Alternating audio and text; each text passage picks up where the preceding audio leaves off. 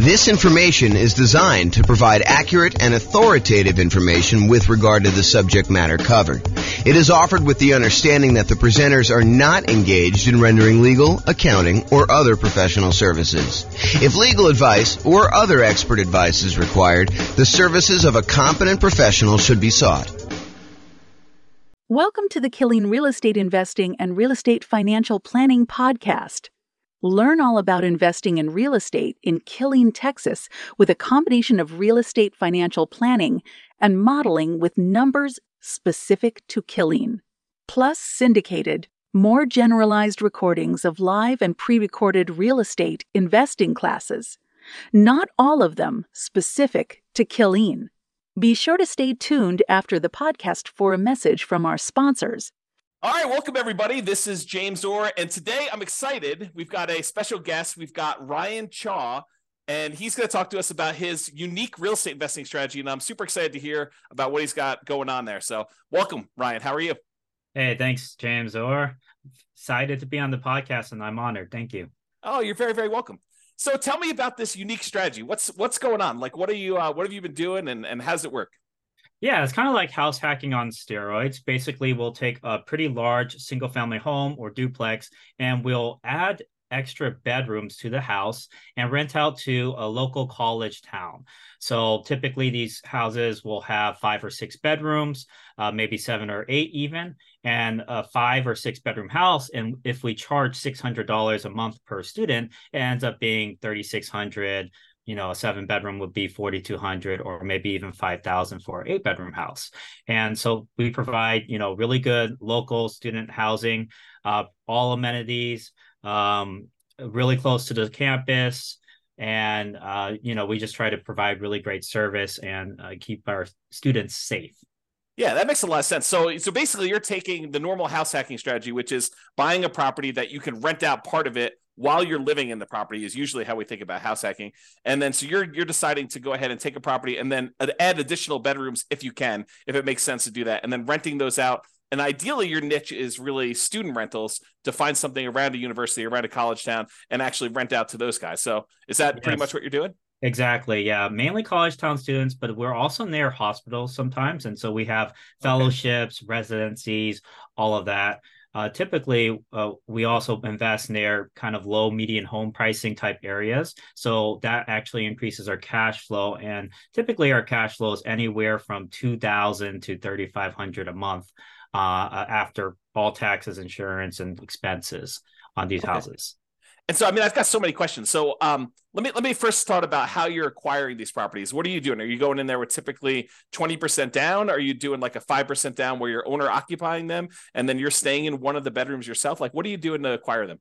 Yeah, so I did a 25% down for the most part. I've done it where I bought like a second home and stayed in it for a bit and then rented it out afterwards.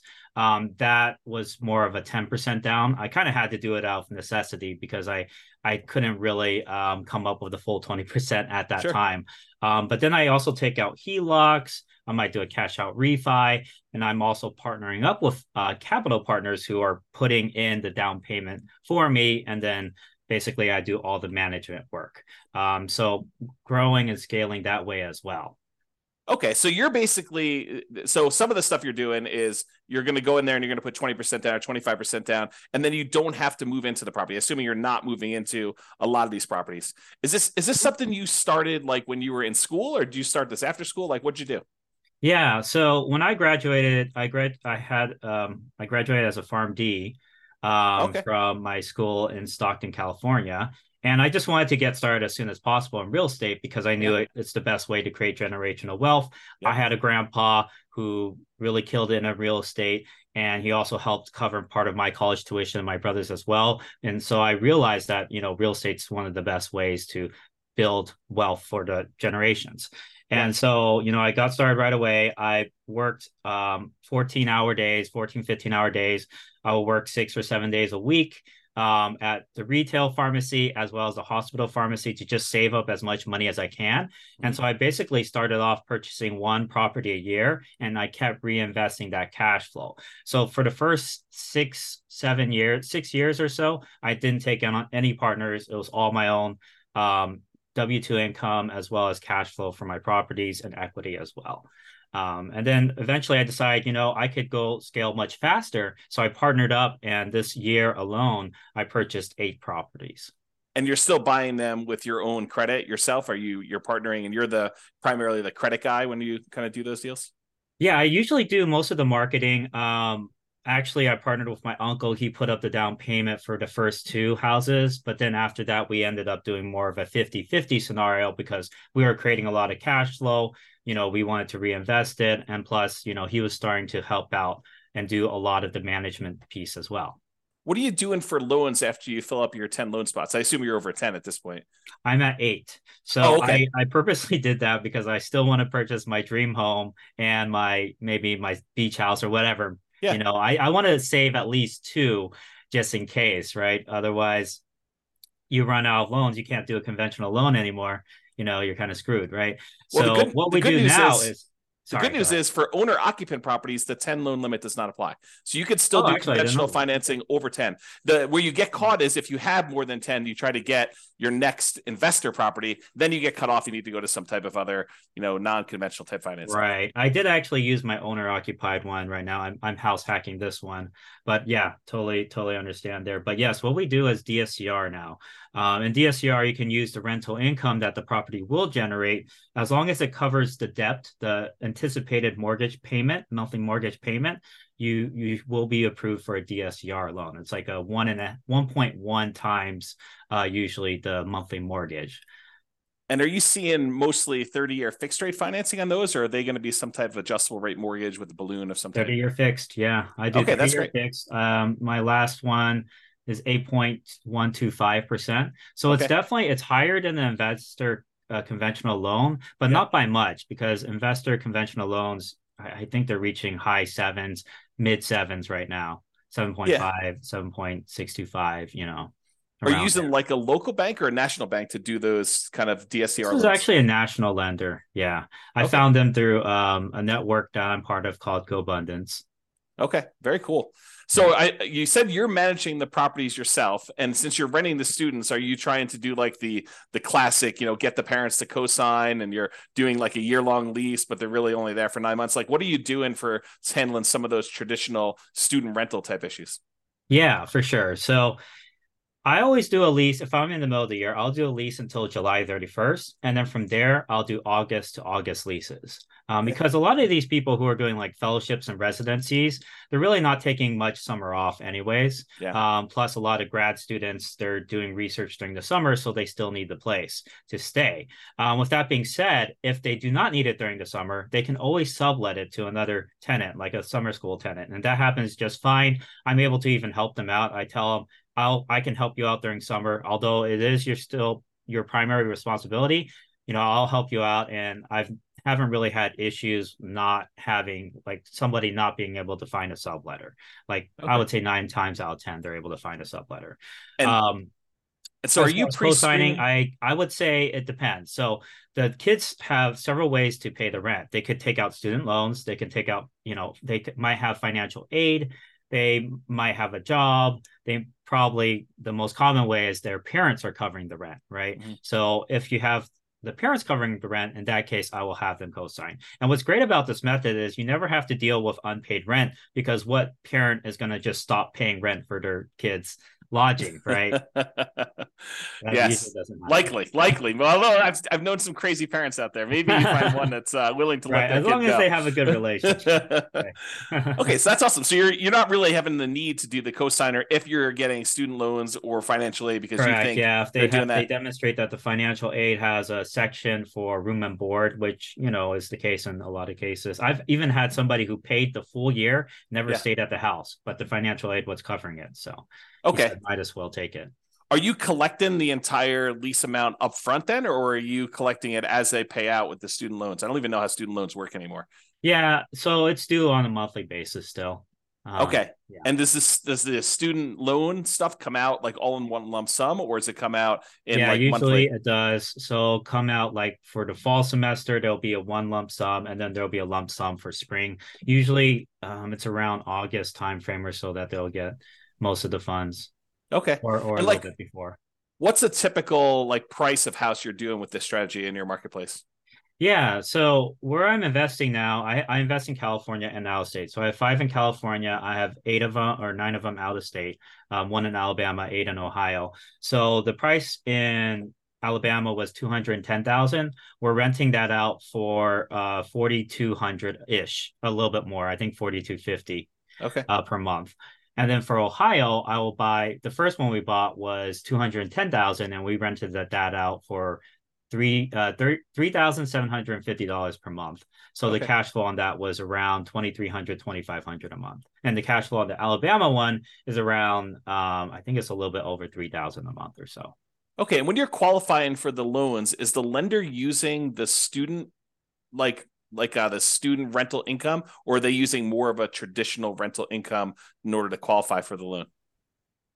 Yeah, so that's a very good question. So if you do a DSCR type loan, to get qualified, they will estimate what the market rent is. They're not going to assume that you're going to rent by the room. And sometimes, like if you do a refinance through a DSCR, they prefer to have a traditional lease. So you would have to have everyone sign on like one lease. But for conventional, they're actually okay doing a refi and taking 75% of your rental income. Usually 75, sometimes 100% if you actually report it on your tax returns. And as long as the conventional lenders, usually this is in most cases, as long as they see 1 year leases, they will still take that rental income. And they might take off 25% of it at most, but they'll still use it for sure. Okay, that's super interesting. Have you ever had, because I assume you do some like teaching of this strategy to some of your kind of like students and or partners to kind of help people do this. Is that right? Yeah, Yeah. definitely. Do you have people ever utilize like a variation of like a cross between the nomad real estate investing strategy of buying a property, moving in, living there for a year, and Mhm. then after the year converting that to a rental and kind of repeating sequentially in order to acquire their rental properties that way? And of course, the benefit is the 5% down owner occupant loan, and the better interest rates than you would get if you're doing like these DSCR and or investor type loans. Do you have any students who are doing like the move into the property, live there for a year, maybe even while they're in school, get roommates, and Yeah. then convert that one and keep it as a student rental to kind of maximize it?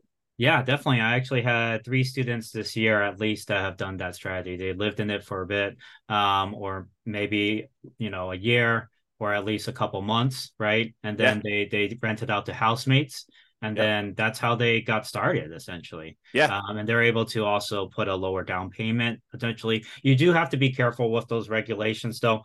Um, Generally, you do have to stay in it for a year, right? Yep. Unless you have a really good reason not to, like you lost your job or you're Sure. switching jobs, or maybe you had your mom you had to take care of who's sick, whatever, right? But generally speaking, yeah, if you do a house hacking strategy, you want to stay in it for a year. And I'm actually doing that myself. Right now, this house that I'm living in, I have four other roommates or four other housemates. Yeah. And so my rental income on this one is 3,650 per month, and my mortgage payment is 2,300. And I'm in Sacramento. So So 3650. So you're getting like $910 on average per roommate, essentially, in order to have someone living in that property. Is that about right? yeah, exactly. So 965 for the largest room, 850, 870, and then 830. And is Something like this, this. and I assume are you including utilities in your rents, or are you like charging them utilities as well, pro rata? Separate. Yeah, it's separate. Yeah, it's Okay. actually not included. They will divide it by however many tenants there are at the house. But I will cover the vacant rooms. So if there is a vacancy, I will cover the utilities for that one room. But like, let's say there's five people at the house, the bill is, I don't know, 400 or something like that. Each person would pay maybe $80 a month for utilities. Okay. Have you Um, had any issues with filling a vacancy like mid-semester or anything like that? Or like if you don't fill it before the start of a school semester, it's a little harder to fill or anything like that? That's actually a great question as well. So a lot of people worry about that, but that's actually not the case, because there's always people coming into the college. In Mm-hmm. fact, around now, September, October, and November, you'll actually see a lot of international students coming in because they just had Mm. their visas approved. Okay. And visas, they get approved anywhere from, during the summer all the way until like December, basically. So you have all these students who are coming in finally after their visas approved and getting started in person learning right away. But before that, they had to get all that situated. So you'll see a lot of people coming in like that. Also, if you're close by a hospital, it really doesn't matter what the timing is. But with that being said, there are going to be a big wave of students that will apply in April, May, and July. And then for spring semester, you'll get a wave around, November, December timeframe. So there's always people applying. There's even summer school, right? They'll apply around March or so. So you'll always get these kind of waves throughout. So don't worry too much about the timing. I actually purchased in the last year, I purchased pretty much a property every other month or so. Okay. It was just throughout, and we still filled them all the rooms. Yeah, part of it is judging demand, though, too. You have to make sure you figure out your market demand. And there's a lot of techniques to do that for sure. Yeah. Are you doing your own property management? Yeah, actually, I do. I do have this general contractor with my business partner, and he does really great work. He's very reliable. And as long as I have, we have that boots on the ground that we can count on, that understands that we're out of state, so he might have to go the extra mile to make things happen. That once you have that one really good team player, you're set, essentially. Okay. Yeah. Are you doing like house rules, and are you like establishing those? Or are you letting them kind of like rule themselves, like Lord of the Flies type of style, or like what are you doing there for like managing the house while you're away? Yeah, I mean, whoever wins, right? No. So basically I send out this kind of like a PDF PowerPoint, basically, that they all kind of can go through, and it lists out all the house rules, what's the Wi-Fi, what's trash day, all of that type of stuff, right? Okay. Or what do you do if you're locked out? What's the lockbox code? And yeah, basically they get that right before they move in. Okay, good. Mm-hmm. And so they're doing all that stuff there, and they're able to pretty much self-manage. Are you how concerned, or what do you do about like putting a new person into a house of 4 other strangers? Are you concerned about that, or how are you addressing? No, not too much. For them, they're okay. This is the reason why it's a good deal for them, right? Okay. The dormitories, they'll charge like $1,900 or $1,200 for a room. And you'll be staying with somebody else. You'll be like bunking with someone, essentially, right? So you're going to have to wake up to their 7 a.m. alarm, even though you wanted to sleep in, whatever, on the weekend or whatever, right? And you also have to pay for a meal plan on top of that. And so for a lot of students that are trying to save money, and parents, right, they'd rather pay more like $600, $700, get their own private room, no bunkmate, right? Yep. And have all of this space, and be able to choose their own meals, right? Rather than having to select a meal plan. Plus, they have a full-on kitchen. They have a backyard. They have parking that you don't have to pay for. They don't have to climb like 3 flights of stairs to get to their dorm room, right? So it's very convenient for a lot of people, and it saves a ton of money. You're paying half the price for a lot more privacy. Yeah. And so that's just, a lot better. When I was in the dorms, I shared the bathroom. The communal bathroom was with 30 other students. Yeah. So it definitely is an upgrade from that. Yeah. So do you keep a certain ratio of beds to baths? Are you doing like, hey, no more than, 2 bedrooms per bathroom? Are you trying to keep a ratio of that when you're buying the houses? So the max number of bedrooms that can go to a bathroom is 3 to 1 typically. Okay. I know, I mean, my dad, for example, he had like 5 other siblings, and basically they had to all share one bathroom along with the parents. So it was pretty messy. But in most cases, people are willing to share with just like 2 other people. They just have to coordinate the shower schedules. And honestly, most of them aren't home. They're usually in class or in lab or studying at the library, right? Right. And so they're only using the restroom to shower and sleep, essentially. Okay, interesting. Mm-hmm. So I know and I'm sure this varies market to market, and I'm sure you do some research on this. In my particular market where I happen to live, we have a occupancy law. It's called it's called the 2+1 rule. And so you can only have 2 people plus 1 additional person, the 2 unrelated. So 2 plus one unrelated person living in a particular property. Are you like checking that as you go and do it, or is student housing like exempt from that rule, or what are you doing about that? Yeah, no, for sure. That's a very good question. We always have to bring that up because in certain markets, they'll have these ordinances and they'll actually have cases where, student potentially was kicked out because the occupancy limit was breached. So it's really important to be aware of the laws in your market. But with that being said, there are exceptions you can have. So there's something called like a change of use permit where you can change the use of your house from maybe a single family home to a boarding house or a rooming house. There's also a variance, zoning variance. So you could pursue that and get yours basically as a special exception since we're so close to the school, and we're bringing in professional students. Can we go ahead and do this? So the other thing to keep in mind is that limit is per unit. So if you have like a duplex, you can still have, let's say there's 3 unrelated per unit, then that's 6. If there's 4 unrelated, that's 8. And sometimes even, for example, University of Alabama, I know if you invest near there, they have this kind of zoning directly around the school that has up to 5 unrelated. And then past that zone, basically, I think it's 4 unrelated or something like that. Okay. But yeah, you have to make sure you're keeping up with the zoning laws. But what I would do is contact a local real estate attorney and say, hey, this is what I want to do. Occupancy limits, what can we do about this, right? Because we're trying to offer, really good student housing. These are professional students, what's the difference between this versus somebody who has like extended family? Maybe they adopt like 4 kids, right? It's honestly, I think these laws are discriminatory. Like, for example, if you adopted 4 kids, they're not related.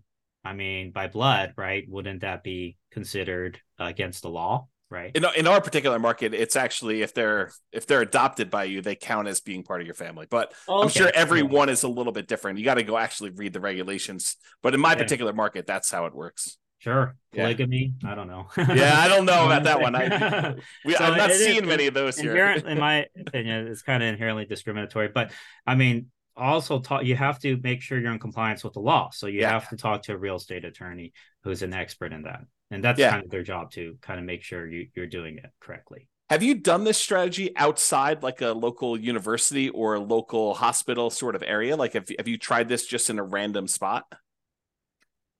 I wouldn't say no. I wouldn't say that because I definitely we're very focused on providing really good student housing, right? Being the best student housing provider. So we always want to be in a market that has a lot of like hospital positions or a really good college. Usually it's a top college. If you're thinking about like Ivy League colleges, maybe like Johns Hopkins or Princeton or whatever, right? We don't have to be Ivy League, but we're still in the top like 200, 300 colleges usually. Yeah. Have you done traditional rentals before, or has this been your strategy since day one? It's pretty much been my strategy since day one. My grandpa did do traditional rentals. He had a set of 6 flats in San Francisco. And so he rented it out to families. He had so much trouble with that house. Like a hoarder tenant, a tenant who would stomp on his like the ceiling above him at like 3 a.m. So like they're having like these parties at like 2 a.m. or something like that. So they're dancing at 2 a.m. So yeah, he had a lot of difficulty with that. The thing I like about students is, especially high quality students like juniors, seniors, grad students, they're really focused. Like they want to get that doctorate. They want to get that MBA, JD, MD, etc., engineering degree, whatever. So they're highly focused on their studies and they're going to generally take care of the house too. I mean, they don't want to live in a pigsty, most of them. So they're going to be, some of the best tenants you will ever have, in my opinion. Some people think that, oh, it's a frat party or something like that. But honestly, I've had way better experiences with these tenants than, my colleagues have, my grandpa's had, my relatives, whatever. Right. Yeah.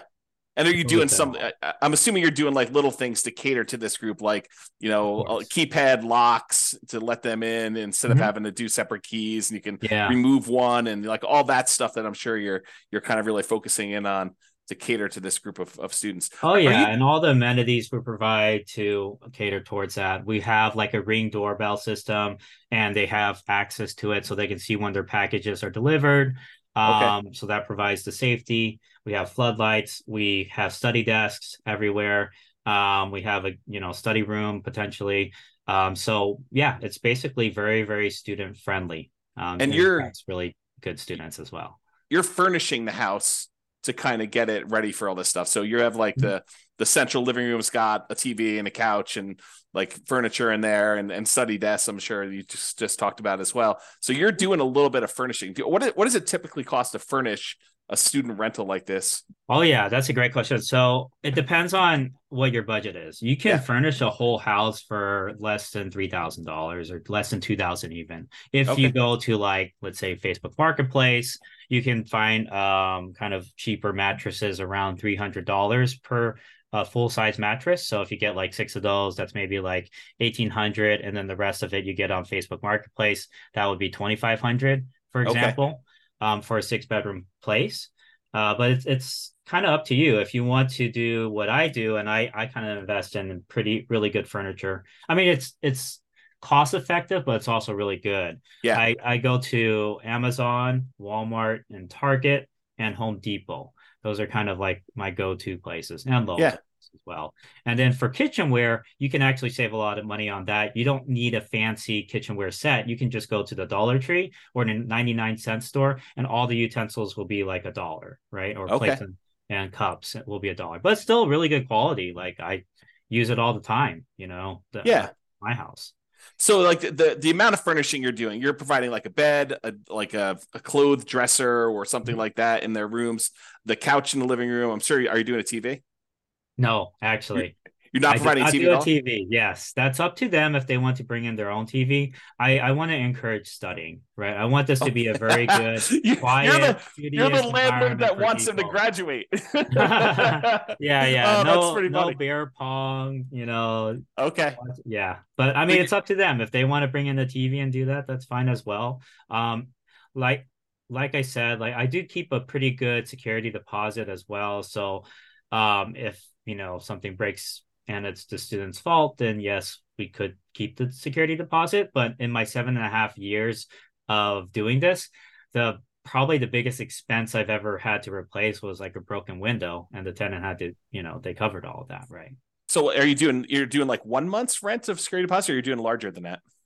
1 month rent for Ohio and Alabama, and 1.5 in California. Because if you go past the limit, the state limit, you Yeah. have to pay interest on it. So those are the Okay. state limits. And so you're doing the maximum whatever you can in that particular marketplace after Uh, talking to the local attorney. yeah, I gotta look up California, but it was 1.5 last time I checked, I So when believe. you help your students do this, are they doing it in their local marketplace? Or are you just saying, hey, look, these are the 5 markets we've determined are really good for doing this. And I don't care where you live, you can go invest in these markets. They're better for this particular model than other places.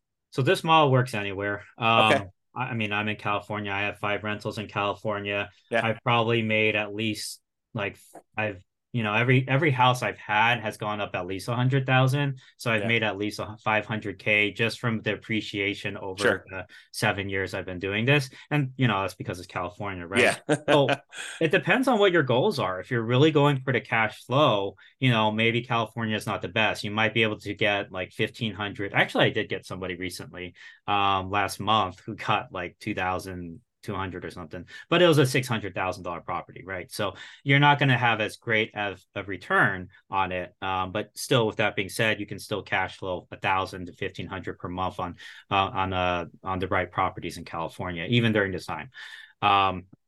As far as out of state, there's definitely a lot more opportunity, at least, being in California, right? So I've had a lot of people who were in the Bay Area. I think I have at least 4 or 5, well, yeah, over 5 actually, over 5 clients who live in the Bay, but then they rented, they bought out of state. Yeah. Because they wanted that cash flow. But then Right. again, I've also had a lot of people who purchase in state, San Jose, Riverside, UC San Bernardino, Stockton, Sacramento, Elk Grove. So, it works everywhere, Yeah. essentially. Just like, Yeah. do you want That's more appreciation or cash flow?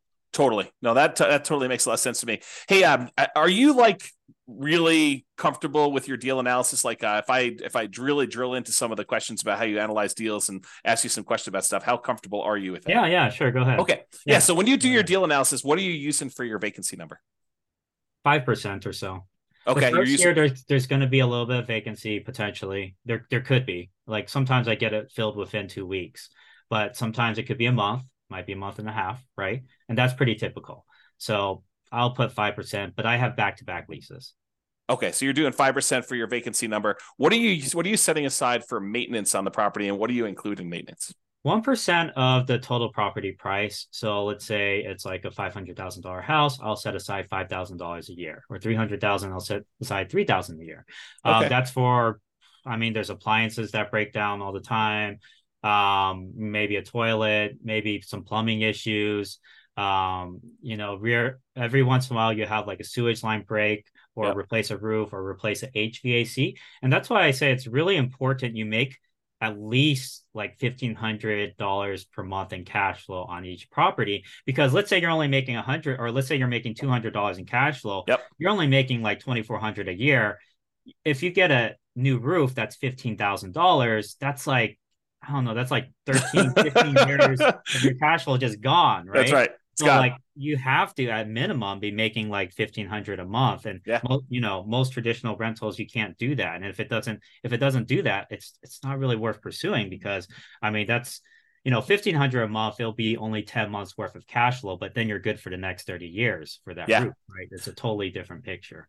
So very important, not to leave half your money on the table. That's why I say renting by the room is the future, man. Co-living, it's saving people a lot of money, or so they can save their down payment for the actual house they buy eventually.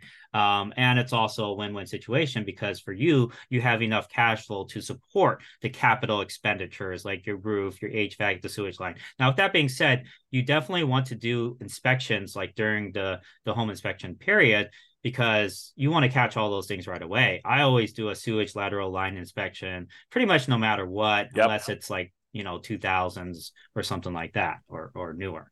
But you want to catch all that stuff so you can negotiate with the seller, and at least the seller can pay for half of it. And I've had a full roof paid for.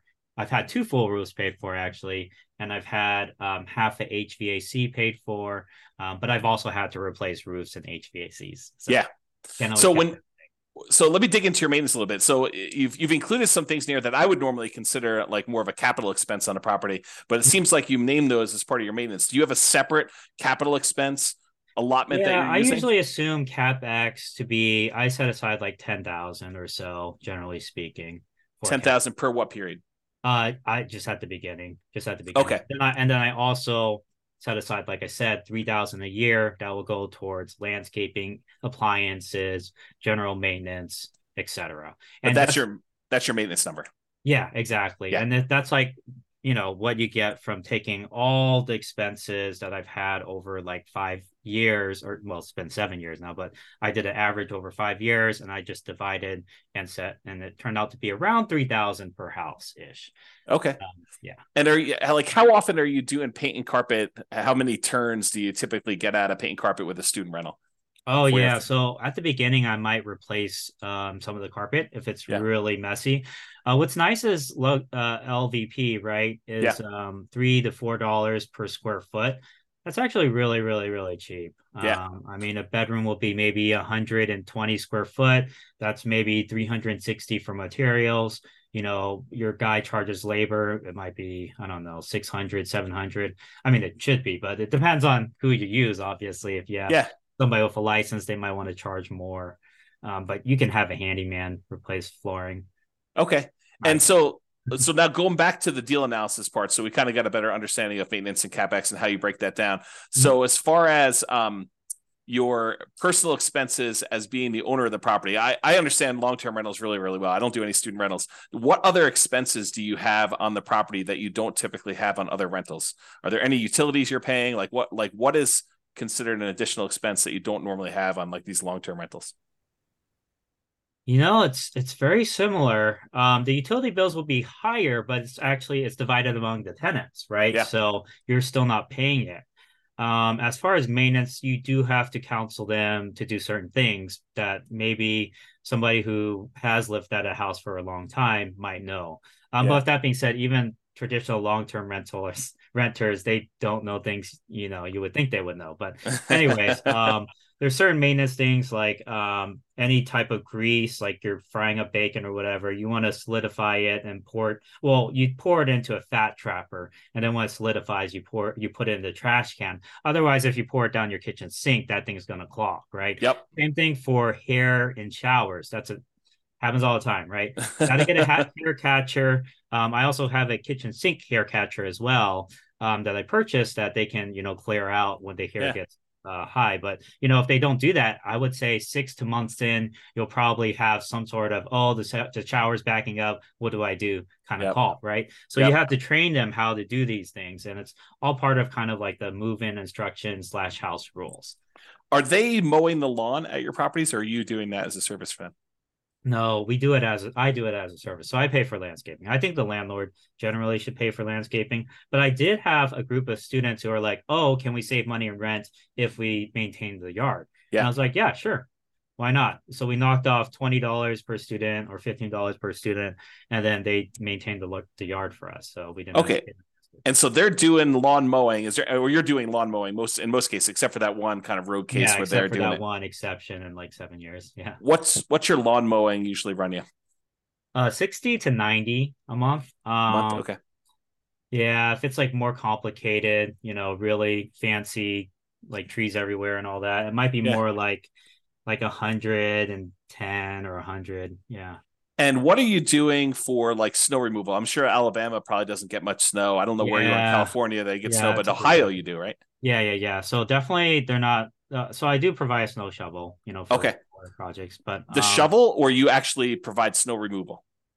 Shovel and snow removal. So it depends. Like, there's a huge blizzard, right? Obviously, I don't want the kids going out and shoveling snow. I'll tell them that, But if it's light snow, they can kind of help remove the snow from at least the front of the house. But with that being said, like if there's a blizzard and it's really bad, we'll get a snow removal guy out there. Okay. And so you're kind of manually managing all these things remotely? Like, yes, but I do also have VAs, and very soon I'm going to have an executive assistant. And we created SOPs, a scope of work for them and everything already. So they're going to be taking on that project sometime next month or so. Just because it's out of state and everything, I'm like, it's nice to kind of offload some of those projects to other people. Yeah. Okay, that's really cool. So based on like the numbers you've gotten there, when you run your analysis, are you doing like a cash on cash analysis for your properties? Like, are you determining the cash number? Well, do you know what your cash on cash typically runs for these, for you and your students in general? I don't need to know yours specifically. Right. So a lot of times it'll be above 20%. So like, I would say, maybe on the low end, 20%, but on the high end, we've hit like 50% cash on cash returns. I know it sounds like, is that real? It kind of raises red flags, but we've made that in some of our properties. Yeah, and when you do your calculation, I'm assuming you are taking into account vacancy and the maintenance numbers that we talked about, and I assume the CapEx numbers you're talking about. Yeah, you always have to take into account all of that. Yeah. And utilities and stuff like that for those. So yeah. Okay, good. So it sounds like there's some pretty good returns to be made here. And at those rates, I mean, paying off the property is can be accelerated if you decide that's your strategy. If you want to go and reinvest things and pay down your loans, or you want to acquire additional units in parallel, I guess you could do that too. You save it for down payments. And exactly. I actually paid down my very first property and then sold it for $437,000 to buy 7 other properties. So you re-leveraged. You basically went in, you bought properties, let it appreciate, because we were in a very bull market, with the market going up last 10 years or so. That was my first house too. So 7 years ago. So significant amount of equity on that one. Yeah. And then you went and sold it. And then did you 1031, or did you just kind of take the money, pay the taxes on it, and then go out and redo it again? Yeah. I would recommend 1031 if you can. But it did require reinvested all of it. And I wanted cash available because we know, the economy, no one knows where the economy is going, but it's good to have cash on hand. So I wanted that cash. So I was like, okay, let's just do this instead. Yeah. Are you a big reserve guy? Like, do you think a lot about reserves when you do your property stuff? Okay. Yeah. I always 100,000 in reserves. Where I'm at right now, at least 100,000. Otherwise it's like, I've seen a lot of stuff go down in houses right after Yep. 7.5 years. When I guess like at the beginning, if you have like four properties, up to four properties, you could probably get away with like 25, 30,000 in reserves or so. Unless you want to put everything on a credit card. And there are business credit cards, by the way, that'll do 0% for a year if you're worried. And there's also HELOCs as well, which you don't have to take out until you use it. But so I have all that. But then when you really scale, it's really important to keep a lot of capital in your pocket just because there's just things that come up. And I would say when you hit 10 properties, I would recommend having a good 80 to 100,000 kind of just as cash. So you think maybe as a HELOC, yeah.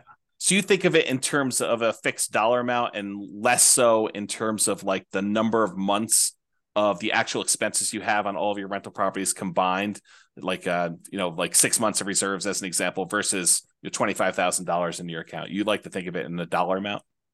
Yeah, I usually do. Okay. I think about what I might have to eventually replace on each property as well. Sure. Right. And so all of that kind of goes into deciding how much should we keep in reserves. Okay. So you're merging reserves with your CapEx account. Yeah. So okay. a couple of reasons too, like, and we've seen this recently, right? Banks are what do you call resolvent? What do you call it? They're insolvent. Insolvent, yeah. Yeah, that's the word. Silicon Valley banks that we're talking about. Right, exactly. And that's just how the banking system works, right? If everyone wants their money, they don't have it, right? Sure. That literally is the definition of modern day banking. So, what happened in 2008 is all these people who took out HELOCs and all those banks started demanding, all that money back, right? And so one thing we're doing is pulling on some HELOCs, and we're okay paying some of the interest on that. Sure. Just for the peace of mind to have that liquidity, right? Because if you pull it out and you put it in another bank, now they can't close the account. But if you paid off that HELOC or you don't use that HELOC, they can just decide to close that account. Totally. It's actually written in the HELOC contract in most cases too. So if totally. You're a real estate investor, keep that in mind, especially during these times.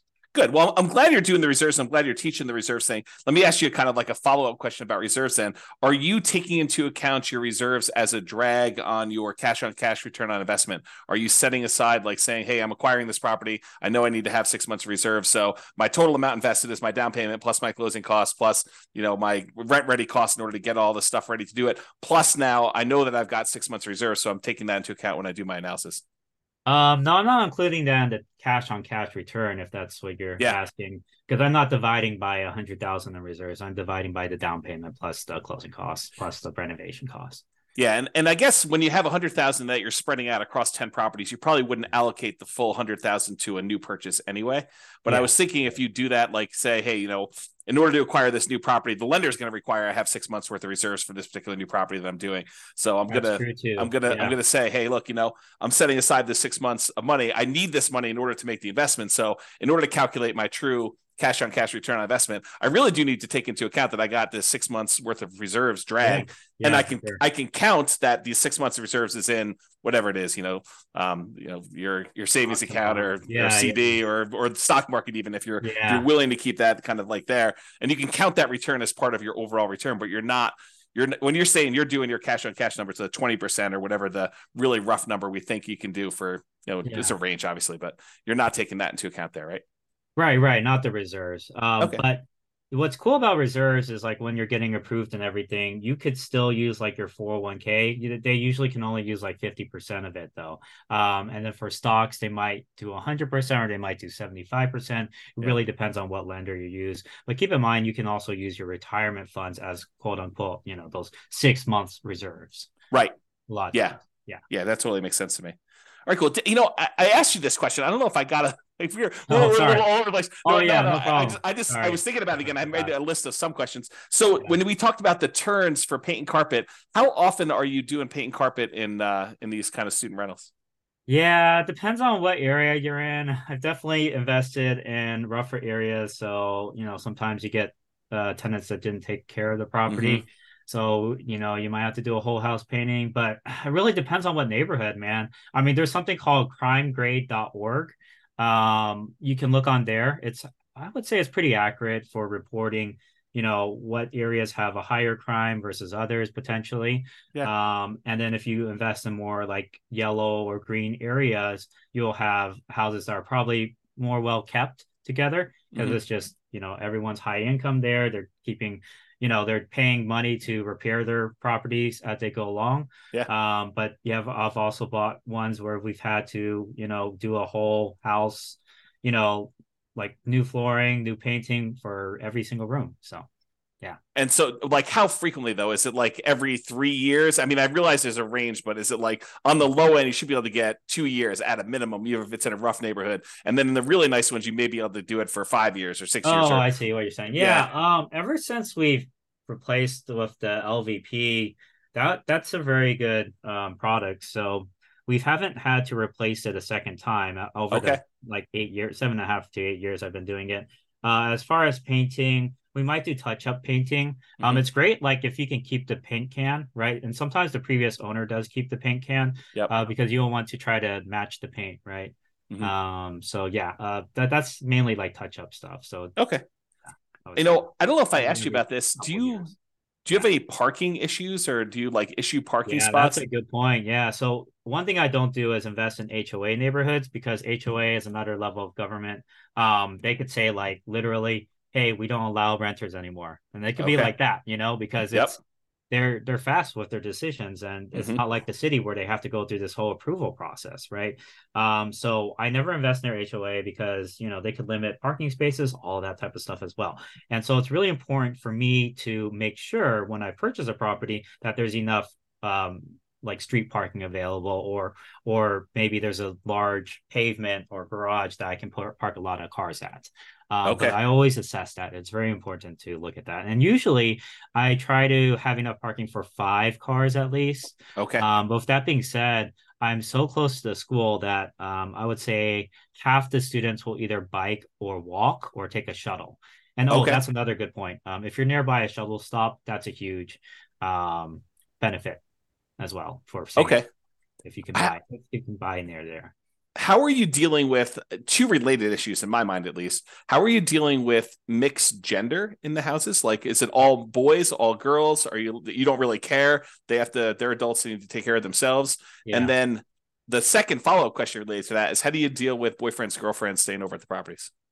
Oh, that's a great one. The default is co-ed. The default will always be co-ed because it's 50-50 essentially for Yeah. females and males. But with that being said, there's a lot of different cultures out there.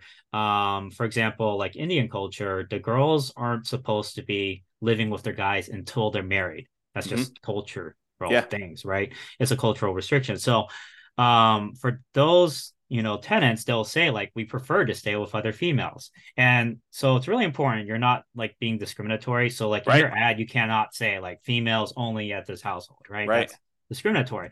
Yeah. But you can say like, hey, we have a group of girls that want to stay with other girls, can we match them up? And so I'll have like one house that's like, I'll put all the females at the house because they all want to stay at an all female house, Yeah. right? And obviously we work it out together with them and everything. And then I'll have a co-ed house. I'll have houses that are all guys. Well, I just try to figure out how to best match them up because Yeah. I kind of have a little bit of a questionnaire, like what kind of roommate do you want to stay with? Do you prefer co-ed, Yeah. all females, whatever? And then I'll match them up accordingly. It's kind of like how colleges will do that, like freshman year. What are what qualities in a roommate are you looking for, right? Yeah. So, And so you're doing that level of like almost selection and pre-screening for yeah. your It's on tenants? my Google form. I have an intake form. Okay. What year of you, what are your preferences, what room are you preferring, a larger one, a smaller one, all of that type of stuff. Oh, move-in date, of course. So all of that information's on the Google form that I sent out. Okay. Are there any questions I didn't ask that like you normally get that are like, hey, I'm gonna do this thing, but what about this thing? Like, did I miss any crazy ones? I would say no. I mean, I think you were very comprehensive for sure. I would say the keys to success in this industry Yeah. is definitely, I think in general though too, is I think there's always 3 elements to real estate. The Mm-hmm. first one is the numbers, like getting the math right, getting the deal correct, making sure you have your ROI and all of that.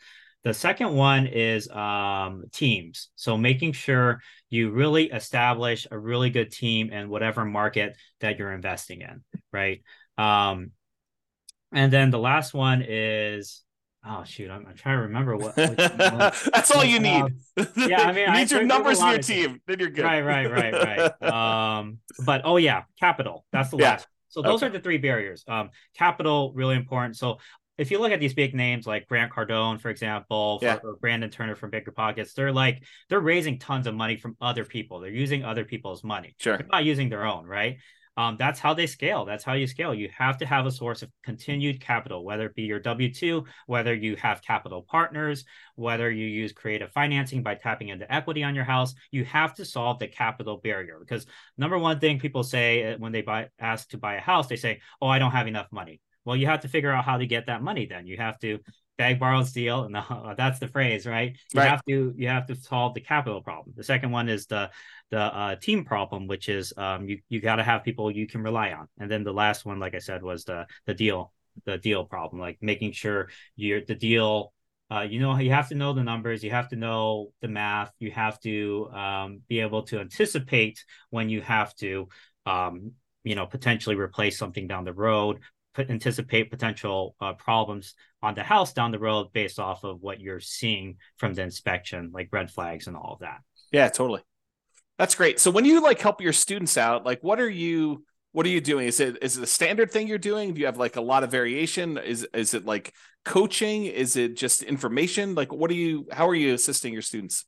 Mm-hmm. Yeah. So for those who are interested in student housing or creating a student housing business for themselves, I provide a 6-month program. It's one-on-one coaching through Zoom, just like this. And it's 30 minutes to an hour calls, usually every other month or every other week. Sorry.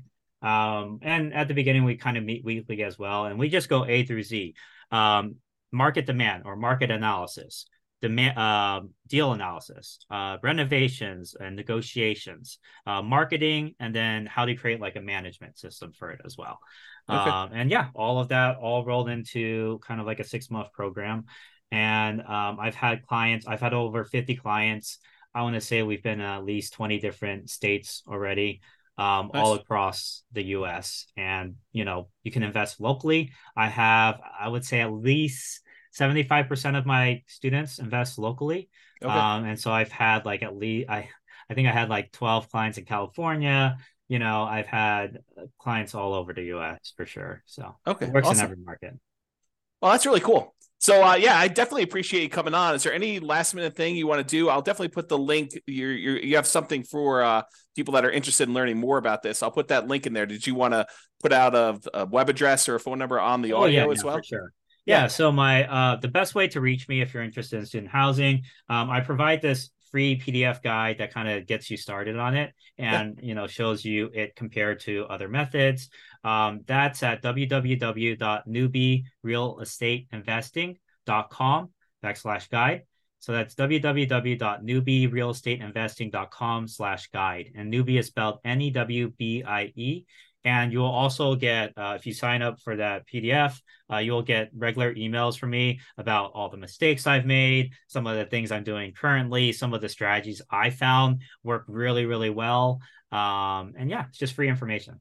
That's awesome. I do appreciate it, Ryan. And yeah, thanks again for coming on and sharing all of your knowledge about this student housing stuff. I think this is a great strategy for those that definitely are having some challenges doing cash flow in their marketplace, with home prices having gone up really rapidly in the last decade or so. And interest rates are up a lot in the last year and a half, and rents are up, but not quite enough to kind of counteract those really high prices and those really high interest rates. So this is a great strategy, great solution for someone who's struggling to get cash flow. And, for doing a little bit more work. I don't think you're up all night doing your management of your student rentals, but it's probably a little bit more than just a regular property management job, but not that much up more. Until last month, I was still working my pharmacist job at 32 hours. So I was doing it all on the side. Yeah. Yeah. What do you think you put in, on average for a typical property? What's a typical property management month look like for you in terms of just at the beginning? time? It depends if it's at the beginning or later on, right? Yeah. But at the beginning, probably 3 or 4 hours a week or so, just, to go through that whole process. But once you have your tenants in and everything, less than 2 hours a week. Yeah. Average. Yeah. And so you're trading a little bit of time for a lot more cash flow on your rental property. And so you could almost say, look, Exactly. cash flow on this property, if I wasn't doing this, would have been whatever it is, $200 a month. But because I'm doing this little extra work, now I'm making an extra $1,000 or $1,500 a month in cash flow on this. And you divide that by the number of extra hours you work, and you're still making, whatever it is, $200 an hour. I'm just making numbers up. The return on time invested is insane for leverage assets, right? So think about this way: if you get like 4 of these properties, they're cash flowing $2,000, $2,500 a month. You could be I mean, this is like not everyone, right? It'll depend on your market. I got a caveat, but like, you could very well buy 4 properties, making $8,000 to $10,000 a month in cash flow. And how much time would you put in? Let's say it's 2 hours per property times 4 properties. You're putting in 8 hours a week, one work day to make $10,000 a month. Yep. Right. I mean, it's like, not bad at all. I mean, you do that, you acquire your 4 properties, especially if you do something where you live in the property. You don't even have to have the roommates the first year you live in it. You literally can live in the property just yourself. Not rent it out at all. Then when you move out at the end of the year, then you convert it to a student rental, and you put 5% down each time you acquire one of these with a conventional loan, or maybe even nothing down to a USDA or VA loan, or 3.5% down FHA in the first one. And then you got these, for 20% down on one property. If you do it over 4 years, where you put 5% down each time and move into the property, live there for a year, and then convert it to a rental for the amount of you had for one down payment on one rental property. Now you acquired 4 of these, and you got $8,000 a month in cash flow. I mean, if you can do the $2,000 from the rentals, and you're done. I mean, a 4-year process, you acquire it all, and you're ready to go with your student rental empire, and you do a little part-time until you get a little bit more cash flow. Then you hire the property manager. You hire like a VA or 2 to kind of oversee the whole business for you, right? Yeah, exactly. Work on that team, right? So it's only those 3 things, right? Get the math down, get the capital problem solved, and then get the team problem solved. The system/team problem. Yeah. That's awesome. Well, I really do appreciate it, Ryan. Thanks so much for coming on. It's been great having you. Thanks so much. Bye-bye for now. Thanks, James. With home prices up, mortgage interest rates up, and rents up, but not quite enough to counteract the higher prices and interest rates, cash flow on rental properties in Killeen is harder than ever. Book a call with the Real Estate Financial Planner to apply our proprietary 88 strategies to improve cash flow on your rentals. See the show notes for a link to schedule your call and improve your cash flow today. If you're a real estate agent, lender, or professional in Killeen that wants to help our real estate investor listeners, consider reaching out to learn about collaboration opportunities with this podcast. We'd love to add more value to our listeners by having you assist our investors buy, sell, and finance their real estate investments. See the show notes to schedule a call to discuss collaboration opportunities.